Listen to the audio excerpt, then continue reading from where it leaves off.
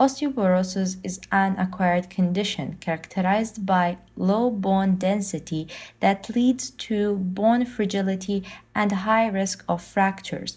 Usually, osteoporotic patients have a bone density less than 2.5 standard deviations of the mean for healthy matched controls. In epidemiology, they estimated that over 200 million people globally suffer from this disease. Most of these patients are postmenopausal women and elderly men. In Saudi Arabia, an epidemiological analysis showed that 34% of healthy Saudi women and 30.7% of men between 50 to 79 years of age are osteoporotic.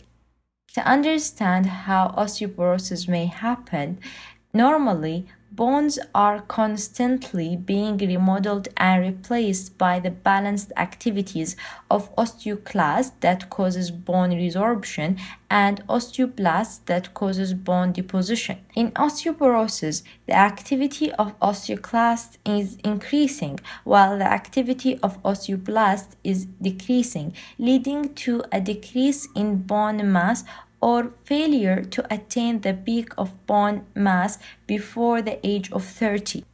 On your right side, you can see a picture that shows the difference between the bone density of a healthy bone and osteoporotic bone.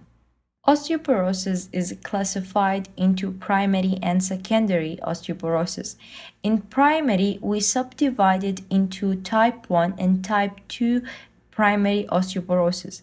In type 1 primary osteoporosis, mostly it happens in postmenopausal women between the age of 51 to 75 years old, in which there is a loss of trabecular bone, leading commonly to Colles fracture and vertebral compression fractures. In type 2 primary osteoporosis, mostly it happens in men and women older than 75 years old. These patients will suffer from loss of both trabecular and cortical bone that leads to femoral neck, proximal humerus, and bell fractures. In secondary osteoporosis, it mostly related to obvious cause such as steroid therapy, Cushing syndrome, immobilization, hyperthyroidism, long-term use of heparin, hypogonadism, and vitamin D deficiency. Some of the risk factors for osteoporosis,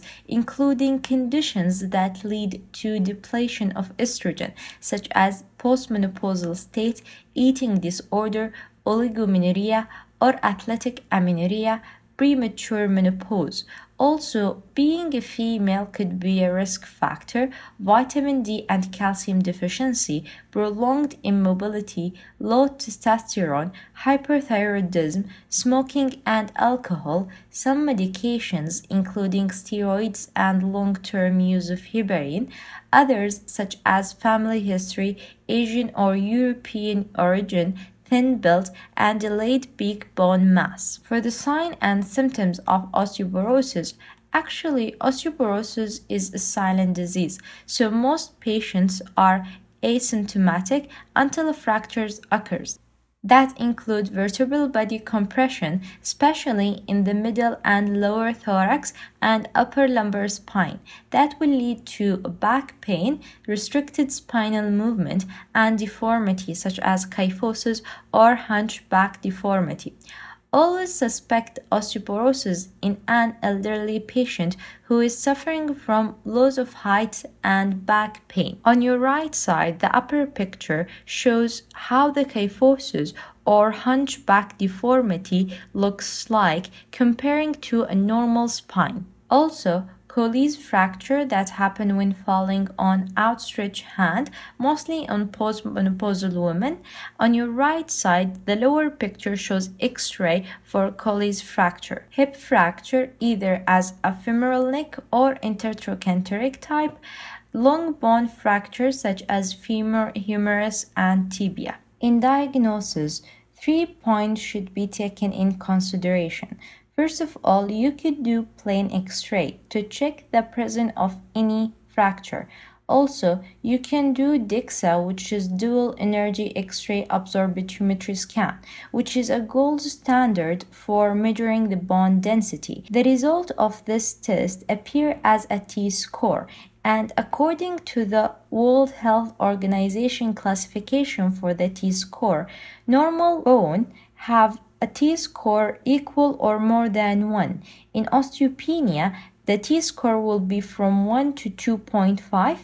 In osteoporosis, T-score usually less or equal to 2.5. In severe osteoporosis, it will be less or equal to 2.5 plus fragility fracture. The third point in diagnosis, if you didn't find any primary cause for osteoporosis, you may run more tests such as check serum chemistry for calcium phosphate and alkaline phosphatase.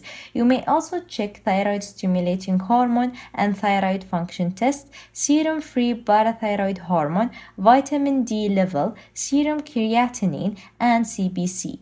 These kind of tests will help you to rule out secondary causes. So if they are normal, there is no secondary cause for osteoporosis. For screening, every woman with no previous known fractures or secondary causes of osteoporosis at the age of 65 years old should be screened using DEXA scan. If DEXA scan is normal and no risk factors, repeat the screening in 3 to 5 years. For the treatment of osteoporosis, it includes non-pharmacological and pharmacological treatment.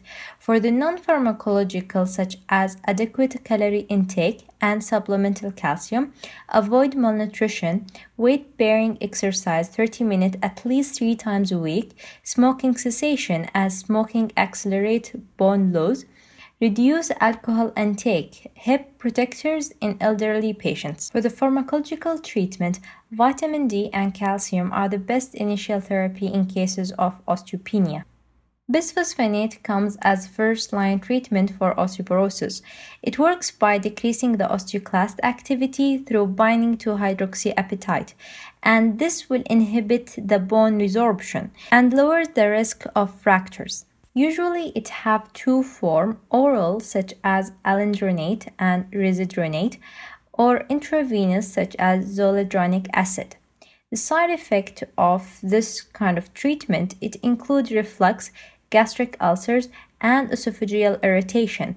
These three side effects, also called Bell esophagitis, as it is caused by medication, which mainly happen for oral drug. Flu-like symptoms also can be a side effect for the intravenous form, and rarely osteonecrosis of the jaw. Another therapy, it includes parathyroid hormone therapy, which is called teriparatide. It acts mainly by increasing the bone mineral density, having anabolic effect, and that lead to lower the risk of fractures.